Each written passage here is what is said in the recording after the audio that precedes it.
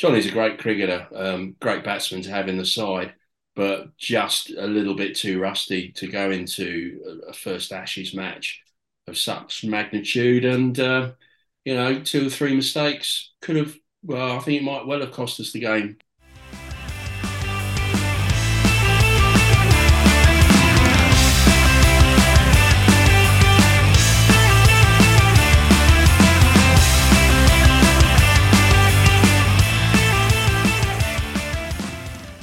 Welcome to the latest episode of Caught Down a Legside. This month, it's just me and Jerry, as others are off travelling, holidaying, partying, and some will even say working. But the show goes on, and Jerry and I discuss the men's and women's Ashes, the Charlotte Edwards Cup, and the early rounds of the T20 Blast. It's just a shame that we recorded this a few hours before Middlesex's stunning victory at the Oval, which is absolutely typical. So please do disregard any of our commentary around Middlesex's complete ineptitude at this format of the game. I hope you enjoy the episode.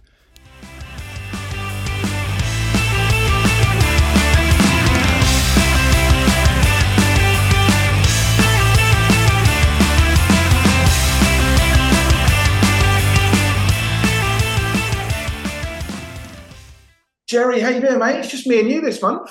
Yeah, I'm good, Freddie. Thank you. Yeah, feeling a bit lonely, but we'll get through it.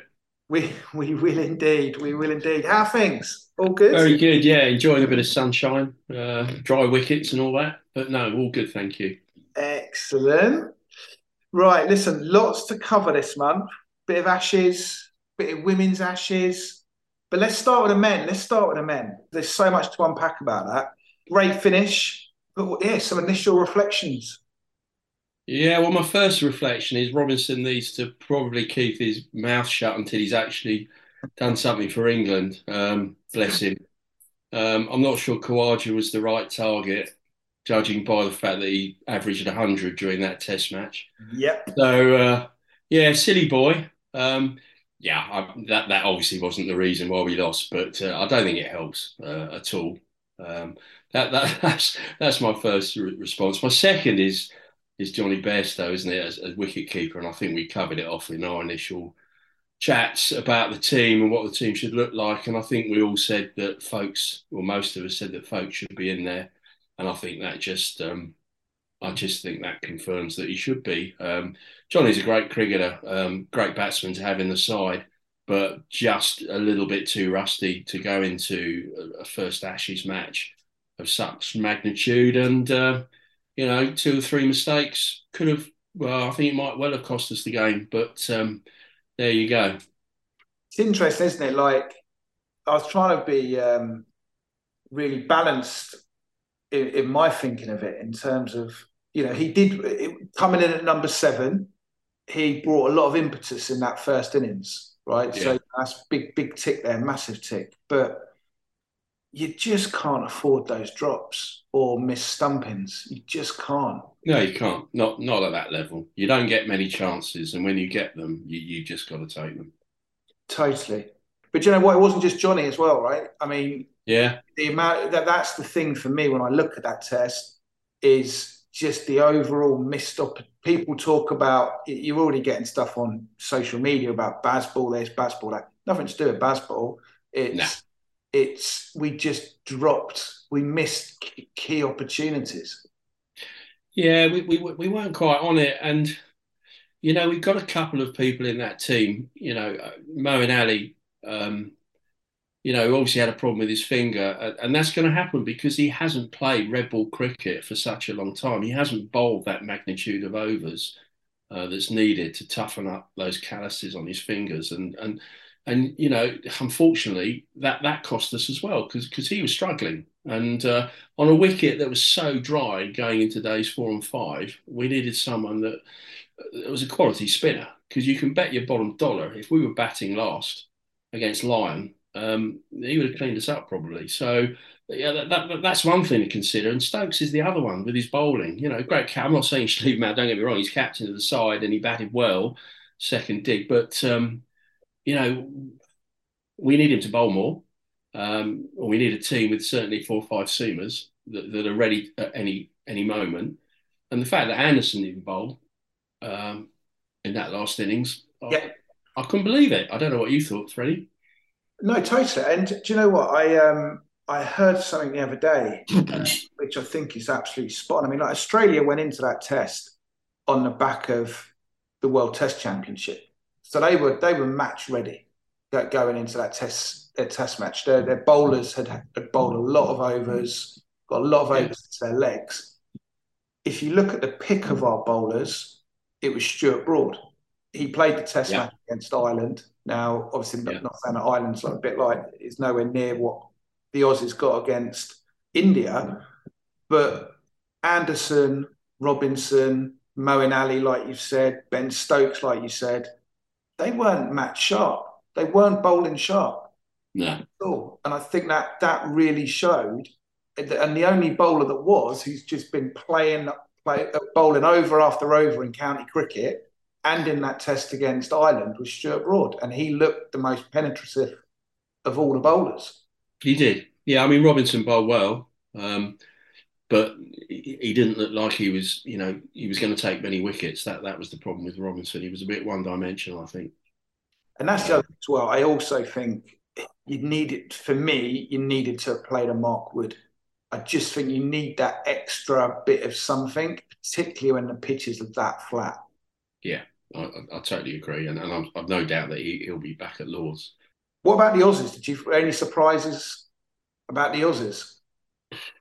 Um, well, I mean, it was very nice to see Labuschagne and Smith not performing very well, and Root reinforcing the fact that he is the number one batsman in the world. Yeah, I mean, Kawaja does what he does. He just plays his own game, whatever the circumstances, and batted very well, to be fair. Lyon, again, we sort of mentioned, I think, Lyon a few weeks before the Ashes started. He was the guy to watch.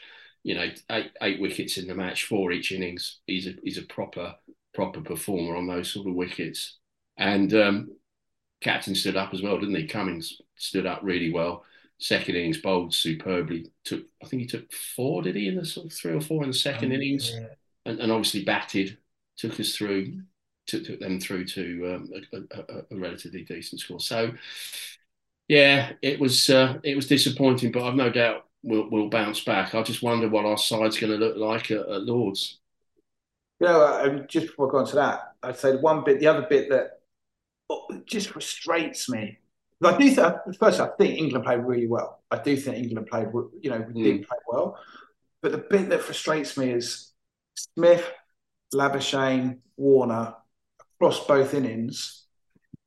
Right, they didn't really do anything, and yeah, you think that's rare for that to happen, and you've got to take advantage of that. yeah, 100%. When that happens. Totally agree, 100%. Yeah, they're not going to let us off the hook again like they did in that match, I don't think. But What changes would you do for next test at Lords? cool, blimey. Well, I mean, I guess we got to ask: is Ali going to be fit? Is he going to be able Yeah, I to was going to bowl? say that about Spinner. I don't think he will be because if it's his finger and looking at it, you just can't see that recovering. That No, there's only a week, but all he's going to need is he's going to get back bowling. You can just see it after X number of overs, it's going to go again. It's just going to rip it's, more skin off. I'm not sure that a week's going to give him enough time to repair the damage. In truth, so yeah. And if he doesn't play, what do you do? Do you go with? Do you just say, right, Root, you're going to be our spinner, and we'll put an extra seamer in? I mean, I think that's probably what I'd do because what are the options at spin? You know, there's talk about people like Ahmed coming in, but He's not done anything for Leicester this year with the ball. He has he's with the done, bat, but not with the ball. he hasn't done anything. Dawson's another option. Talk about Matt Critchley down at Kent, who can bat as well, but these guys are very raw. I don't think they've played even, well, certainly Critchley. I'm not sure if he's played Lions cricket, but yeah, I think he's a good prospect. But chuck him into a Lord's Test match when you're 1-0 down is probably not the answer. So I would personally just leave Ali out and go with the extra seamer. You'd definitely play Wood, Yeah, and they'll probably go providing Anderson's fit. Probably go with the same seamers and just put Wood in for Ali. Bit of a risk, but I don't think we've got any other options, and we're going to have to ask Joe to bowl a lot. yeah, and do you know what? If you break that down and you look at the spinners, you said Pritchley, Ahmed, Dawson, if you just took that man for man and you would say, okay, actually, if it's me and I've got a toss up between any of those three and Mark Wood, who is more likely to frighten the Aussies Yeah, and and get you a match winning performance? And you're yeah, going to go Mark Wood. yeah. Of course, yeah. And of course, the other change would be Folks. Folks to come in at 7 and Bairstow to open the batting for Mr. Crawley, who to be fair performed well in the first innings, but still only averaged 34 in the match. Which, well, I think we just need a wicketkeeper in there, a proper wicketkeeper, and you're not going to drop Bairstow. So unfortunately, the only other person is Duckett. No, Crawley. Yes. Yeah, 100. But do you think that's going to happen, Freddie? Huh? Do you think that's going to happen? No. No. I think they'll keep the exact same. They'll keep the exact same top seven. Keep the exact same top seven. Yeah, yeah. But one day, we will realise that playing your best wicketkeeper over the course of a match, you look at net runs, will put you in a far superior place. Yeah, I totally agree. What did you? Oh, we haven't really spoken about the wicket actually, because that was another interesting point, wasn't it? What did you think about the wicket? Flat, Dry. flat, dry. Yeah. I think Lords will be different. Yeah, I think Lords yeah, will be different. yeah. You want something with a bit more carry, don't you? Certainly if they're thinking of playing Woody. So yeah, it was a bit slow, wasn't it? It was a bit flat. It didn't crumble as much as I thought it would, but it wasn't the best. I'm not sure that's what they wanted. I bet it's what ECB wanted. They got 5 days out of it. No, there is that, of course. There Rather is than that. 5 days of revenue out of it rather than three. Yeah, there is that. But yeah, I agree. I do. I think it'll be same again for England next test, apart from what you say they're bringing Wood. Yeah. Do you think? I mean, I think most of us sort of went 2-2. We thought there might be a draw in there. Do you still think that stands up? I went 2-1. I still think there's going to be two draws. I was close. I was only a few Yeah, overs, 4 overs away from a draw. yeah. I'm not sure where the draw's going to come though. The Oval last match, maybe. Yeah, yeah. To be honest, yes, because I thought it would be. I thought the first one could be a draw, and I thought Oval could be a draw. Fair enough. We shall see. Early days. We're not giving up hope for sure. No, and I mean, look, do you know what? I think what England, there are so many positives to come out of it for England, and it's actually nice being disappointed, disappointed, but a different disappointment in that Yeah. you think of, first test at Brisbane or whatever last year, that's disappointment because more angry disappointment. This is more frustrating disappointment because we had the opportunities to win that test match. And there's been quite a lot of chat about the declaration by Stokes on day one. I haven't got a Yeah, problem. what did you thought next? I didn't mind that. No, I didn't mind that. I didn't I mind it. thought I it thought, was 20 minutes going at their openers. Let's go for it. Well, I don't think that cost us the game for sure. I think other factors cost us the game. Yeah, for me, it's drop catches. It was drop, yeah, definitely, and it was that's just typical of Stokes and how he wants to play. He wants to be positive. So I thought it was quite a sensible decision. Stick him in. It didn't come off, but it could have done. So be on the front foot, take it to them a little bit. So no problem with that at all.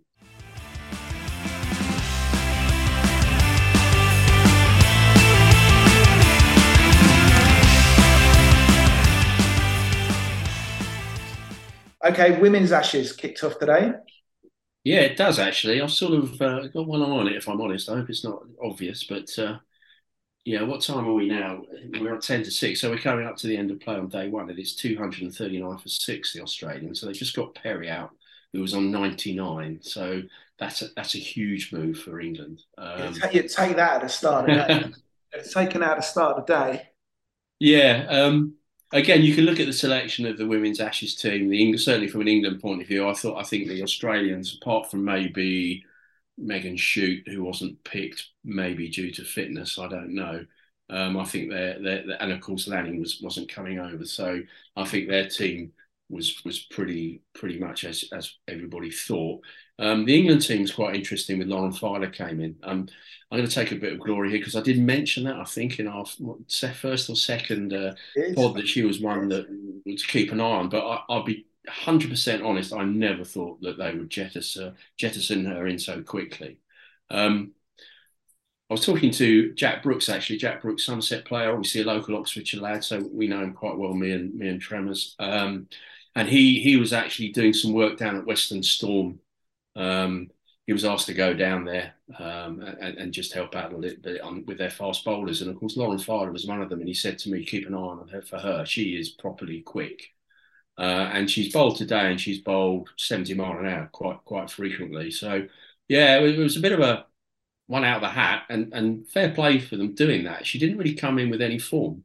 Hadn't taken a lot of wickets in the 50 over game or the Charlotte Edwards Cup either. So yeah, it was very surprising. I think the only concern looking at it today, she's bowled about 12, 13 overs. She does look knackered.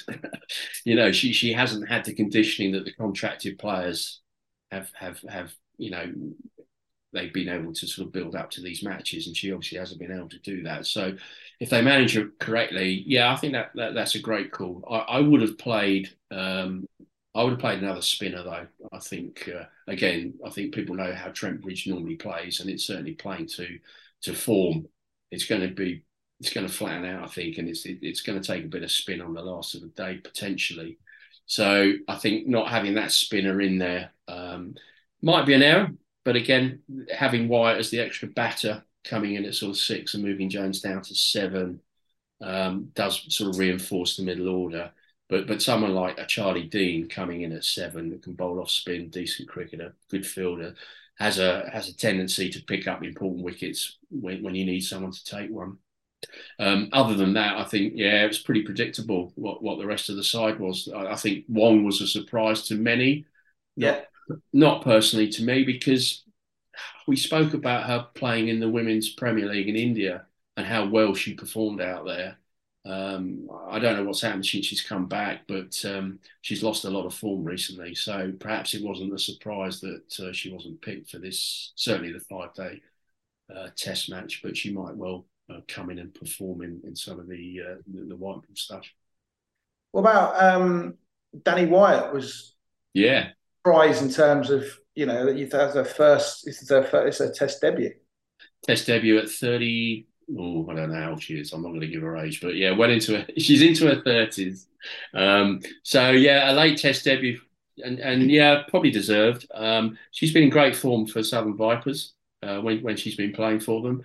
At the top of the order with Maya Boucher, they've certainly one of the main reasons that the Vipers won the Charlotte Edwards Cup because of the starts they got us off to. She scored a 50 in the final. She's been very consistent with the bat. So I think, again, going back to what I was saying, it's a bit of an insurance policy for someone coming in at 6, able to move Amy Jones down to 7 potentially, and it just strengthens that middle order. But I just hope they don't, rue the fact that they've left out potentially another bowler, be it Danny Gibson as an all-rounder seamer, or someone like a Charlie Dean that can bowl some spin to support Eccleston.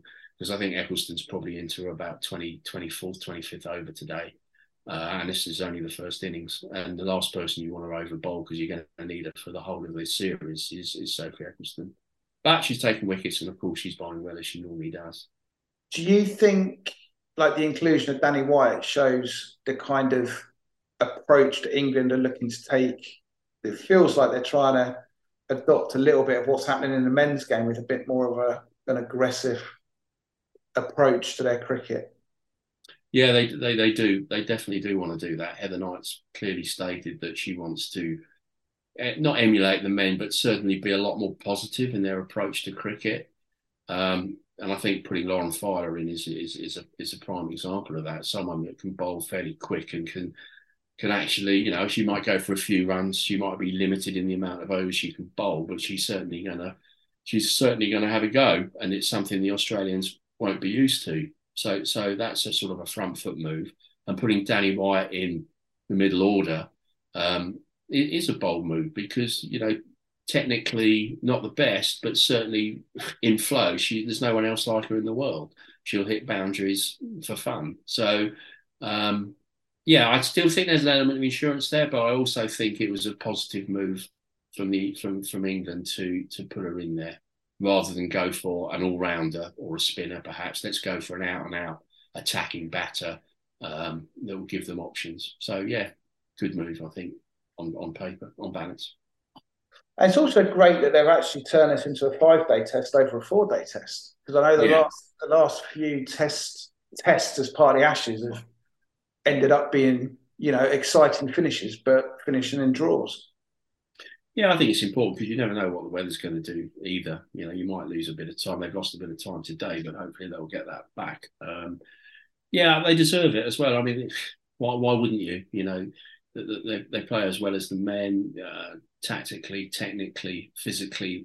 They're almost there. They're pretty much there. To be fair, these girls, certainly Australia and England, are to go over 5 days and play a form of cricket that people want to watch. So yeah, I can't believe it was 4 days in the first place for any sort of test match. If it's a test match, it's 5 days. It's never, you can't have a 4-day test match. It just doesn't happen, does it? So yeah, they should have done it a long time ago. Glad they've done it, and hopefully that will mean there's going to be a result. Certainly going forward, and particularly in this series. Now, with what I love about the women's Ashes is the actual structure of it in terms of everything counts. The test match counts, the one days counts, the T20 counts in terms of the various points on offer.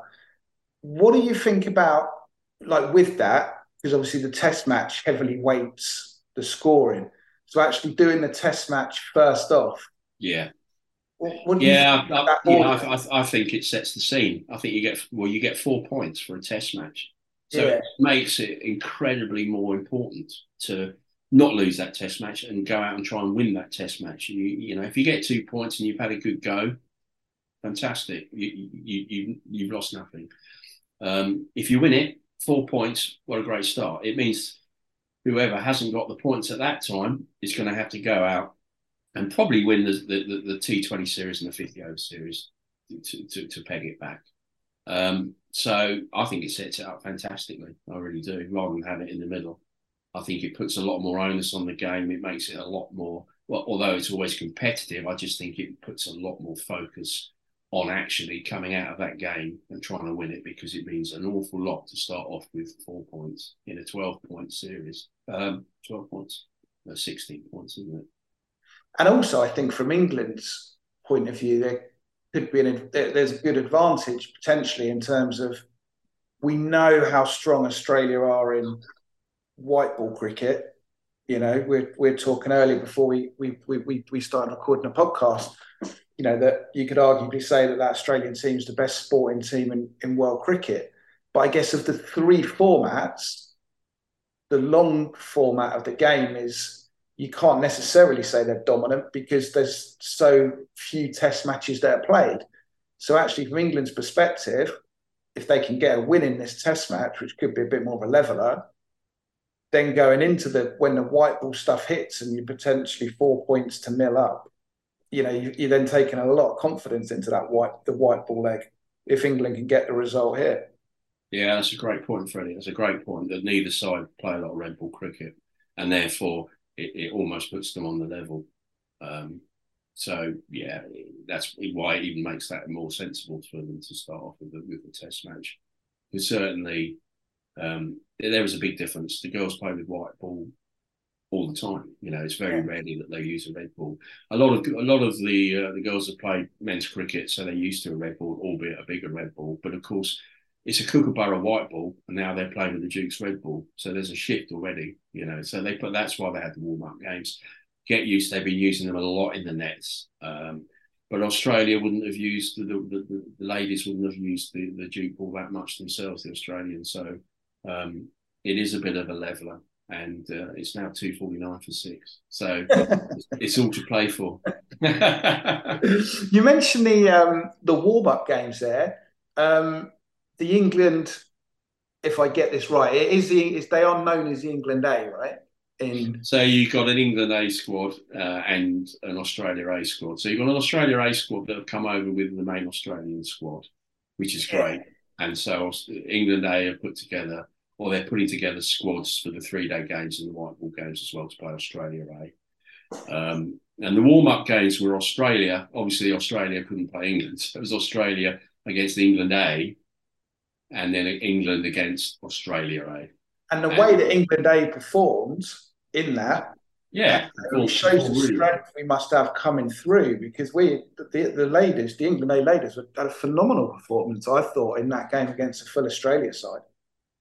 Yeah, that they did extremely well. They really did. And I think the professionalism that's coming through, having that amount of players that are now full time is really starting to show. And I think there's a good 30, 40 players now that you can look at to slot into an England side and an England A side, and even the England under-19 side. There's some wonderful youngsters coming through, spinners, seamers, batters. So it does look very good for the future. And those games were played pretty competitively. I saw quite a bit of both of them, and the fact that they went the full 3 days and there was no results, I think it showed that how far we've come. When we went out to Australia to play an Australia A, England A series, England A didn't win a single game. And there was a T20 yesterday that England A beat Australia A at. Oh, really? I didn't see that yesterday. At Loughborough, yeah. So they won quite comfortably, by 70 odd runs. So yeah, I will say that I think that the Australia A squad is picked more for the longer format, 50 sort of over game than the T20 game, looking at the batters that they've selected. But, taking nothing away from the England A side, that was a wonderful win. Who performed yesterday? Mike Boucher, again, who's having a great season, scored 7. He's mentioned her a few times. Yeah, she'll definitely be in the England T20 squad. She scored 74 yesterday. Charlie Dean was playing for the A squad. She took 3 wickets, I believe. I should know, I was there, but yeah, I mean their bowling was a bit of a ride first up, and to be fair to Maya, she played some lovely shots and just punished it. And we scored listen to me, England scored 207, I think, and I think after 20 overs, Australia were 134-7, so it was pretty comprehensive. No. And Freddie Davis took 3 wickets as well, so another one that will probably be a fast bowler that will be in the white ball squads for England. That's the interesting thing as well, like the amount of kind of fast bowlers that are starting to emerge now, like what you said about in terms of in the test side, but then it just seems there's more and more names coming through that can actually bowl genuine pace. I remember Tremors in the last podcast was saying about how impressed he was in terms of the quality of the quick bowlers coming through and the pace that these players seem to be able to generate. You just said a ton of names. That's really encouraging. Yeah, it is. And I think John Lewis has made it clear that he wants a depth of about 12 seamers that he can pull together and get them working as almost like a squad, as a unit, pull them away in the winters when they can, and just work with these girls so that he's got a pool of players. Because of the amount of cricket, obviously, that's coming on with franchise cricket plus tours, etc., there's no way all of these seamers are going to be able to play in every game. So it's becoming a bit like the men's internationals. So he just needs to make sure that he's got a good pool of players that he knows well. He knows what they can do, get them in the right condition, improve their game, and have that sort of pool to tap into as and when he wants to. And I think that's really, really sensible and encouraging, because the talent is definitely there, but it's maybe how they've been managed historically that has caused the problems. Yeah. Well, and interesting you say that about the seamers, but I assume that must be true for the spinners, because like we talked earlier about Mo and Ali and the men's, and debating, oh my God, like who could we possibly bring in to replace Moen? Yeah, It's fair. But yeah, actually, women's cricket, if we just said, you've got obviously Sophie Eccleston in the team at the moment, but Sarah Glenn, Charlie Dean, Lindsay, yeah. you've got a pool of really good spinners. Yeah, I'd say you've got Kirsty Gordon as well, another left arm spinner, Lindsay, left arm spinner, Sophie Eccleston, left arm spinner. You've got those three. You've got a youngster that hasn't yet really performed that well this year, but will definitely be one to reckon with in the future. Sophie Smale down at Western Storm. She's another tall Eccleston-like Yeah, left arm spinner. So that's just the left arm spinners, and then you've got your leg spinners. You yeah, know, Hannah Baker played for the England under-19s coming through. You've got a number of ladies coming through that are bowling off spin, leg spin, left arm spin. And again, that's really encouraging. massively so, massively so. So put you on the spot, and obviously you know where we are after day one of the series. Predictions. Wow. Well, it's my heart or my head. This is the challenge. Right, for the ladies' Ashes, I Mm. have Australia 12, England 4, because I still believe that dominance, unfortunately, at the moment, whilst that gap is hopefully closing, is still there. And I just cannot see England beating Australia in this Ashes series. And I'd love to come back on in 3 weeks' time for you to tell me how wrong I was. But I'm trying to be as honest as I possibly can when I look at the two squads side by side at this moment in time. I mean, I hope I have got it wrong, but I think England might pick up a T20, maybe two of those, or one, and a 50 over maybe. And is it remind me 2 points for It's the 2 points. ODIs So and 2 points for T20s? that's right, 2 points a game. So three T20s, three 50 overs, 2 points each, and 4 points for the Test match. Yeah, So so the I'm, test is I'm crucial, isn't it? The test is crucial. If you well. get That the test, you've only I'm got to win thinking it up. Australia, but I mean England have fought back really well in this last session. To be fair, but I'm thinking 4 points for Australia in the Test match. Yeah, Um, I can't see them losing it, and I think it'd be great if England can get a draw out of it. Although 5 days yeah. is I just think there'll be no probably cut if Australia win the test. I think it'll be really hard for yeah, England to come back from because you're already that's 2 games deficit. yeah, yeah. And the thing that also makes me feel that is the spin options that Australia have. I talked earlier about Eccleston being the only recognised spinner in the side, and that puts so much pressure on her. She has got Lamb, who bowls a bit of off spin, but part timer, and Heather Knight herself bowls a bit of off spin, part timer. But then I'm not sure that she's bowling that much due to her fitness at this moment in time. So if you look at the Australian side, they've got an off spinner in Ashley Gardner. They've got a leg spinner, whose name escapes me. I'll come back to that.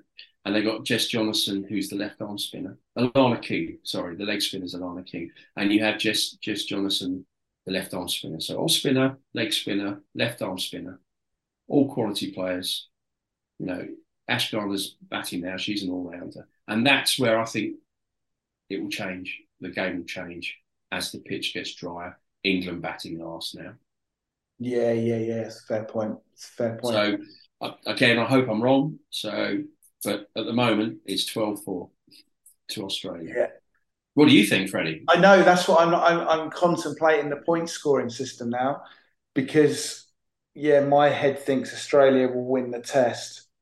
I think I'm probably similar to I could see England picking up 2 wins, but then that's only 4 points, isn't it? Yeah. Yeah, so if they lose the test, they've really got to win the T20s, maybe, 2-1 at least. They'll have to win those. If they lose 2-1 in that, they're they're 8-2 down. Yeah, so there you go. So I'm going to be a bit more optimistic, but I think it'll be then 10-6.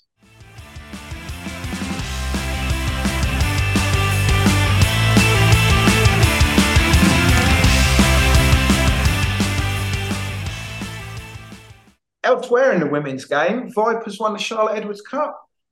They did. a remarkable effort. It was a great tournament, actually. I mean, as a Vipers fan, for obvious reasons, I thought it was a brilliant tournament. No, but Yeah. it was 3 weeks of fantastic weather, and fantastic cricket. Blaze literally blazed their way to the final without losing a game. Um, Vipers struggled. Vipers won their last five to actually win it, so they did very, very well indeed. They have that experience, I think, and depth that saw them over the line. Every team struggled. England players were in and out all the time, so it was never particularly a settled side. So it really sort of counted on depth, and I think probably Vipers just had that little bit more depth than some of the other teams. But thoroughly deserved it. Very exciting day. I say it didn't rain, but it obviously rained during the final, and thankfully they had a reserve day for the Sunday up at Worcester. And hats off to Worcester. They put on a great couple of days. They worked so bloody hard given the conditions. The groundsman worked all night, really, and did a tremendous job. So Tremors will be pleased I'm saying that. But no, hats off to them. But it was a great tournament. Again, it was a showpiece for some of the youngsters to come through, some new faces performing. Some of the older ones, dare I say, Anya Shrubsole bowing I'd out. say that's a swan song for. Absolute swan song. Well, and she was fantastic. She took 13 wickets during the competition and played her last game in the final. So it was a good way to see her off and send her off. Yeah, and it was good to. The other thing about it was a lot of these regionalised teams are putting in overseas players now, and that's really strengthening the sides. And it's also helping a lot of the youngsters as well. Certainly in training situations, to be working with players of that sort of calibre. You had Van der Meerkert was playing. You had de Klerk at Blaze, who was incredibly successful and had a fantastic competition. You had Chloe Tryon at Northern Diamonds, a South African. So, and Erin Burns, the Australian, up at Phoenix. So not Phoenix. Where was she? Central Sparks. So yeah, it's great to see those players of that calibre playing in that competition as well. Again, just to push it on another level. I interviewed Isha Uza last month, who was the associate women's cricketer, ICC associate women's cricketer of the year. She plays for the UAE. Yeah.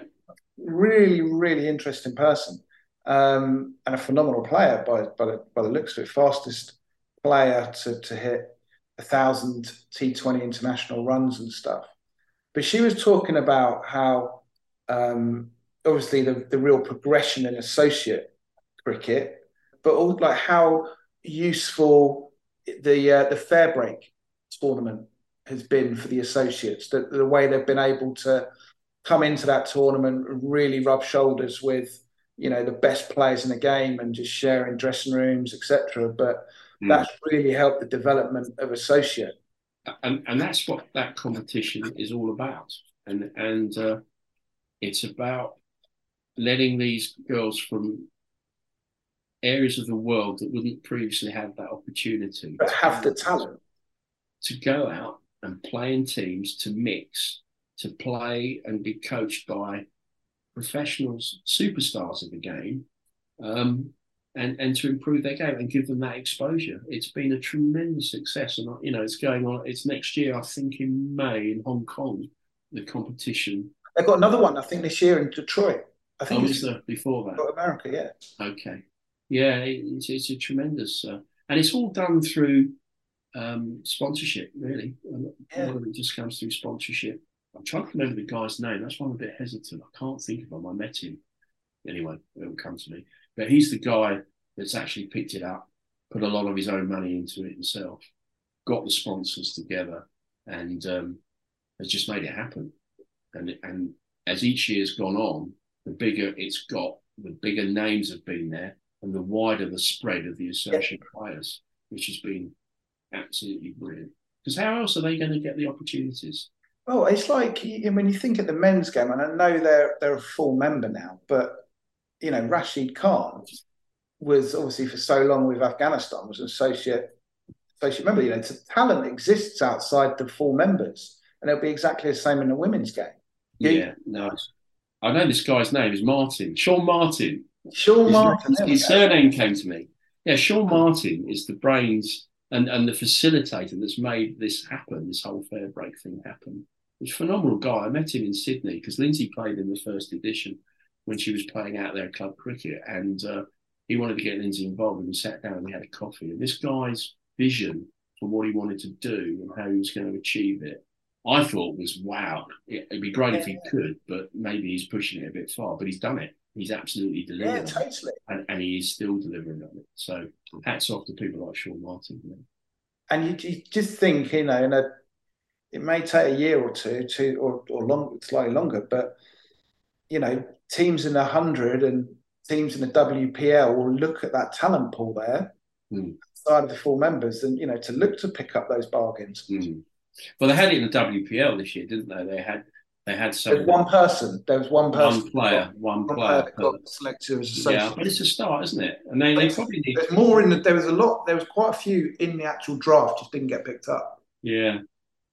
Well, they need to start opening this up into the 100 and some of the big bashes, the Australian Big Bash League and the Women's Big Bash League, certainly, and start getting some of these girls some exposure. You've got to sell the game. You've got to expand the game.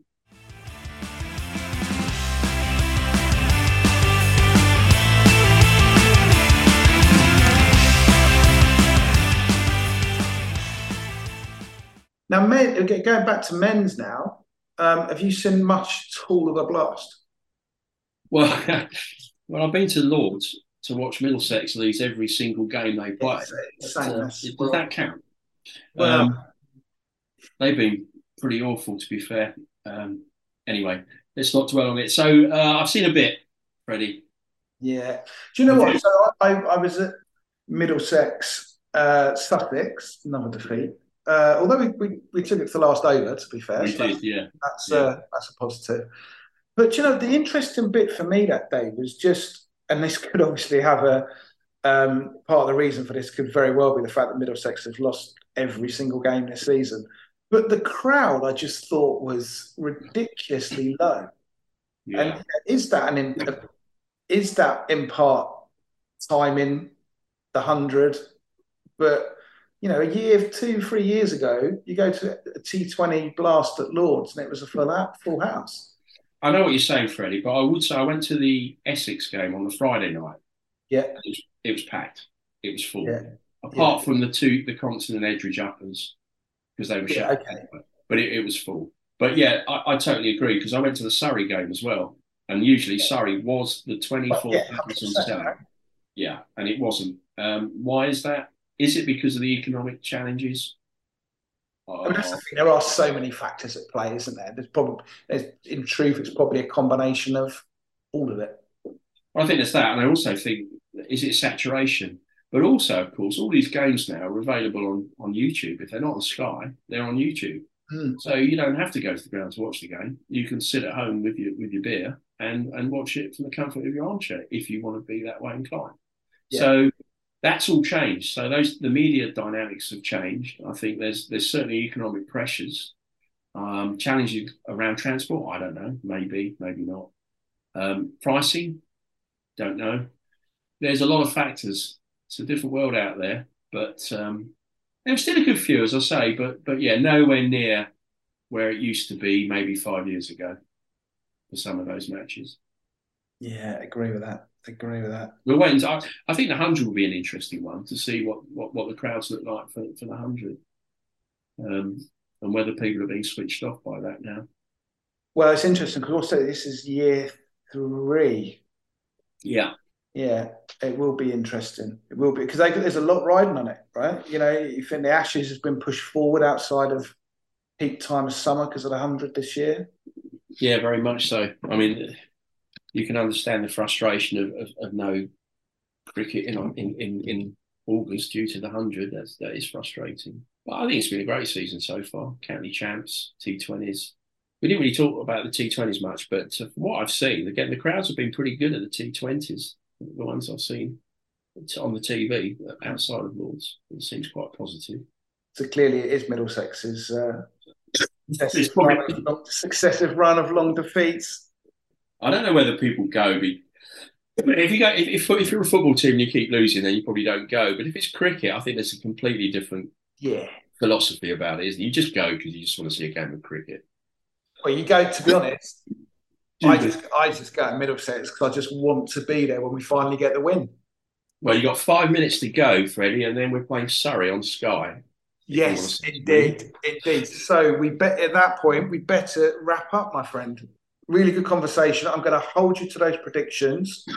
So we will bring those female predictions or female women's predictions out and see how you got on. But mate, appreciate it. Appreciate everyone once again for downloading. We hope you're enjoying the series, and we hope to be back next month with a full crew on board. Thanks, Freddie. 270 for 6.